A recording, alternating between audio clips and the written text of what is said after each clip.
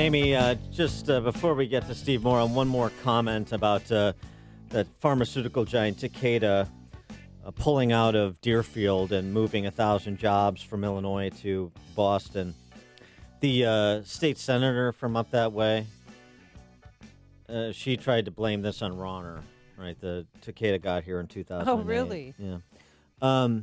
Julie Morrison is her name, and she... You've spoken about her before. Yes, and it wasn't in glowing terms. No. And so let me repeat those less than glowing terms. She is a stone-ass idiot. Wow. And for people in Deerfield on the North Shore, watching Takeda take 1,000 jobs and probably 1,000 of your friends and neighbors out of here to Boston, take stock of your local elected officials. She is a moron, Julie Morrison. And you actually have a chance to do something different up there. You've had a chance before with previous candidates, like a pediatrician, Navy helicopter pilot, Ari Friedman. But he didn't cut the muster for all the geniuses and professionals up in Deerfield in that area. Well, you've got another chance this cycle. There's a Senate candidate, an actual job creator and business person and professional whose IQ, I can assure you, is above room temperature, which makes it double Julie Morrison's at minimum. His name's Barrett Davey. So why don't you, those listening up there, watching Takeda pack up all their stuff in bankers' boxes, why don't you go knock on your neighbor's door and shake some sense into them? Okay. Had to get that out of my system. Good news nationally, if not locally. The good news nationally comes from the Census Bureau, which tells us that crossing the $61,000 per year mark signals the American middle class are finally earning more than it did in 1999 in terms of, in real dollars, stagnant household incomes. We're seeing middle class incomes rise, and importantly, little evidence of rising income inequality. A Gini coefficient, so-called, that measures such, is static. So you know who we have to thank for this? It's not the rich getting richer and the poor getting poorer. It's the middle-income families getting richer, and that's good news. Yeah, top 61,000 for the first time ever. We have President Obama to thank for this, right? I remember that from his speech Yeah. on Friday at U of I. Yeah, actually, shockingly, by the way. The Associated Press did a fact check of Obama's speech at U of I. Really? Yeah. And it was actually accurate, meaning accurately critical of all of the spewage that emanated from the orifice in the middle of Obama's head down in Champaign. The AP? The AP of all. I mean, will wonders never cease? Speaking of wonderment, we're pleased to be joined by our friend Steve Moore, Wall Street Journal columnist, chief economist for CNN. Steve, thanks for joining us. Hi, guys. Good morning. I just caught the tail end of that discussion about that company that's moving. Did you say they're moving from the Chicago area to Boston or Boston? Boston, 1,000 jobs pulled out of Deerfield and going to Boston. Boston, Massachusetts. Correct. Yep. That's pretty bad. When you're losing jobs to Massachusetts, the alarm bells should probably be going off. Yeah. Massachusetts looks good compared to Illinois right now, though. You're right. The alarm bells should be going off. When you guys lose jobs to West Virginia and Kentucky. and population. Yeah, exactly. No question. Well, on the good news front, what about rising income? You know, it is the story of the year, if not the decade, because, you know, what happened, we used to talk to Trump about this all the time, Larry Kudlow and I, that the big problem with the American economy, and especially this vaunted recovery, remember, Trump, Obama kept saying, I started this recovery. Well, for so much of America, there was no recovery. I mean, I used to go on the campaign trail. We'd go to Ohio, we'd go to Pennsylvania, we'd go to Illinois, we'd go to, these states in the Midwest, Iowa, Wisconsin. And I remember we would go to these small towns, and I'd ask people, how is the Obama recovery going for you? And you know what people would say? What recovery? What recovery are you talking about? Because it really was. It was a recovery if you lived in Wall Street, or if you lived in Silicon Valley, or if you lived in, of course, Washington, D.C. But for so many of these other areas, there was no real recovery at all. And so what was happening was that middle-class wages, and by the way, just so you don't think I'm being some kind of partisan here, the stagnation really started under Bush. And so you had stagnant incomes under Bush, and then you had stagnant incomes under Obama. And so it was almost 20 years, Dan and Amy, that the middle-class families had not seen a pay raise, an increase in their take-home pay. And now what we're seeing is some really nice gains. And my buddy Kevin Hassett, who's the chief economist at he's the chief economist for the president, he put out a report last week saying, look, if you take into account our tax cut and you take into account that people are getting more benefits and bonuses, and then you take into account the fact that the people are working more hours because people are getting more overtime and so on, he found that the average income for families last year went up about 4 or 5%. That's like the biggest gain in 2 decades. So this is good news, and I'm glad you're reporting it because nobody else seems to want to report this. Finally, the middle class is seeing gains. And I'll say one other thing: the left kept disparaging the Trump tax cut as something that was for the rich. They still say that to this day. The Illinois politicians say it all the time. This was not about the rich. I like rich people. Donald Trump likes rich people. But this was about creating a tighter labor market, providing more job opportunities for people in the middle class so they can climb the economic ladder. And, you get a tighter labor market and you get, employees and workers with some bargaining power. And that's exactly what they have right now. Well, do you think that this trend is going to continue for the middle class? Well, I only laugh because, when I'm on CNN, they say, yes, the news is, we have to they finally admitted on CNN the economy is booming. For the first time, they finally admitted that this week. But then, when they say that, they say, but it can't continue.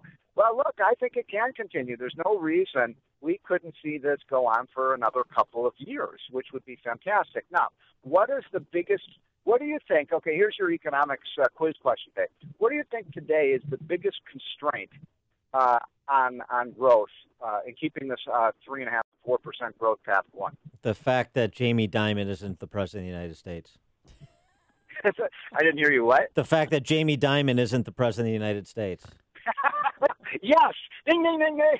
No, it's the fact that there are just not enough workers out there. I mean, we're really seeing the worker shortage now really, starting to have a negative effect on the growth rate because, if businesses can't get the workers here they need, unfortunately, some of those factories may leave the United States and go to, China or India where there are workers. So we need to get all hands on deck. We need to do the work for welfare reforms. We've got to get, young people working off their butts and working and all these things because that's the biggest problem right now. I talk to employers all over the country. I'll bet a lot of the employers listening to this show are feeling the same constraint. Where are the good workers that I can hire to do all this job? We went last month to Black Hills, South Dakota, and I cannot believe all of the resorts have all these HB1 visa people here that, and they house them and give them meals because they need workers. They need people to help out.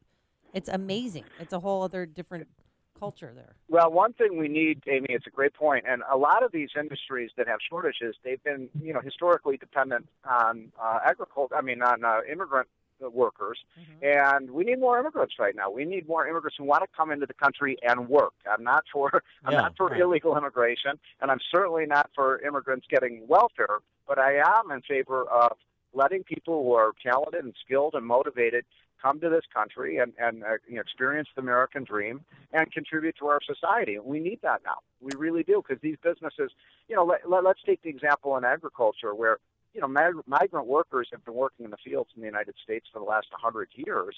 And let's face it, we're not going to get American workers to do that kind of stuff. So why shouldn't we have more of the agriculture guest workers so that they can come in and earn a good living and then go back to Mexico or Central America where they come from. So that's another big problem, but it's a good problem to have. That's the point I want to make to you guys. It's a really good thing when you have 6 million more jobs open than workers than when you have 6 million more workers than jobs. And it's a really good thing to provide some concrete evidence that those crumbs that Nancy Pelosi talks about actually add up into real dollars. So a good little Econ 101 lesson for the kids out there. I wanted to get your take on another matter, Steve. It's been no, but before you mention that, oh, yeah, sure. can I just say one other quick thing sure. about a comment you made? That you mentioned the Gini index, which you said has did it fall or did it stay level? Yeah, level. So that is a reversal. This is the irony of the Obama presidency. Every year, except for one of the 8 years that Barack Obama was president, this president was going to return economic fairness and reduce the gap between the rich and poor. Every single year that Barack Obama was president, except for one, the Gini index rose, which means income inequality got wider. Yeah, there's no question. You mentioned That's what before. happens when liberals come into office. And it's happening. There's a laboratory where people can watch these experiments play out in real time. It's called the state of California, the state of Illinois too. But let's talk about California because it's been a heck of a week out in California. Let's see. We started the week announcing that fossil fuels will be banned there. Then we had the imposition of or legislation moving through Sacramento to impose quotas on the gender composition of corporate boards. Now the California Supreme Court is changing the way independent contractors are classified, such that entrepreneurs, small business owners like barbershops would have to treat people who work a chair and have their own book of business in a barbershop, rent a chair or whatever. They would have to be full-time employees. One Sacramento barbershop owner said, "I lost my entire staff. All 7 barbers quit after that Supreme Court ruling that changes the way they work." So you have those examples for the socialists like Kamala Harris, a presidential aspirant, to address while other states and the country generally under Trump is moving in a different direction. So I'm almost afraid that we're having this discussion because Sacramento may give Springfield, Illinois, some really bad ideas. No kidding. It seems like these ideas start in California and then they go to Springfield. But you're right. I mean, California has become Looney Tunes. By the way, do you know? This is a little secret, so please don't spread this around. But sure. I get my hair cut. With the woman who lives next door, and she doesn't have a license to cut hair. Goodness! There you go. All right. Costing somebody. She should probably go to jail, right? Yeah, she's gonna have to be on the land. And I give her $10, and she's not a professional. We see that when you're on CNN. We see that she's not a professional.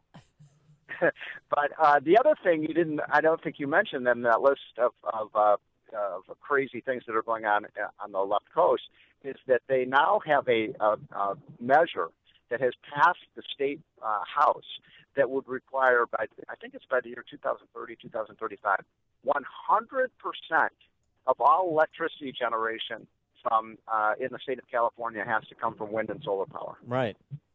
That is insanity.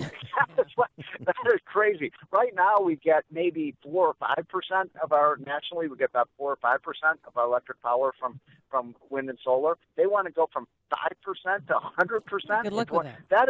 It's a moonshot. They're going to have solar panel hats. Everyone's going to have their own hat on. That's what I was thinking. They're going to look like Vista Viano. A friend of mine is a fireman. Mm-hmm. I guess firefighter is the politically correct term now. Please. And he was saying, that one of the problems that they are now facing is all of these homes have solar panels on the roof, and oftentimes when you have bad fire, you have to go through the roof, and they can't do it because of the solar panels. So they're making these homes more dangerous. But can you imagine that? I mean, here we have an abundance of natural gas. We have an abundance of coal, more gas and coal than any other country in the world, and we're not going to use it. We're going to put solar panels on every house, and we're going to use windmills, like a 19th century technology to provide electricity. Steve. I mean, that's a very, very it's laughable, but it's dangerous. I mean, if you want to screw up a state or national economy, screw up with their electric power system. Yeah, well, Steve, Gray Davis style. Steve, ask not what California can do for you. Ask what you can do for California. This is a moonshot. Going from 5 to 100% wind power there. So yeah. that's By the exciting. way, you mentioned Gray Davis, and I was involved when Schwarzenegger, when they did the recall of Gray Davis and Schwarzenegger became governor because he was so liberal. And you look back at Gray Davis today, he'd be a raging conservative compared to the liberals in Sacramento today. He would. Yeah, it's frightening. Steve Moore, Wall Street Journal columnist, chief economist for CNN. Steve, thanks for joining us. Appreciate it. Have a great week. Bye. And he joined us on our turnkey.pro answer line. It's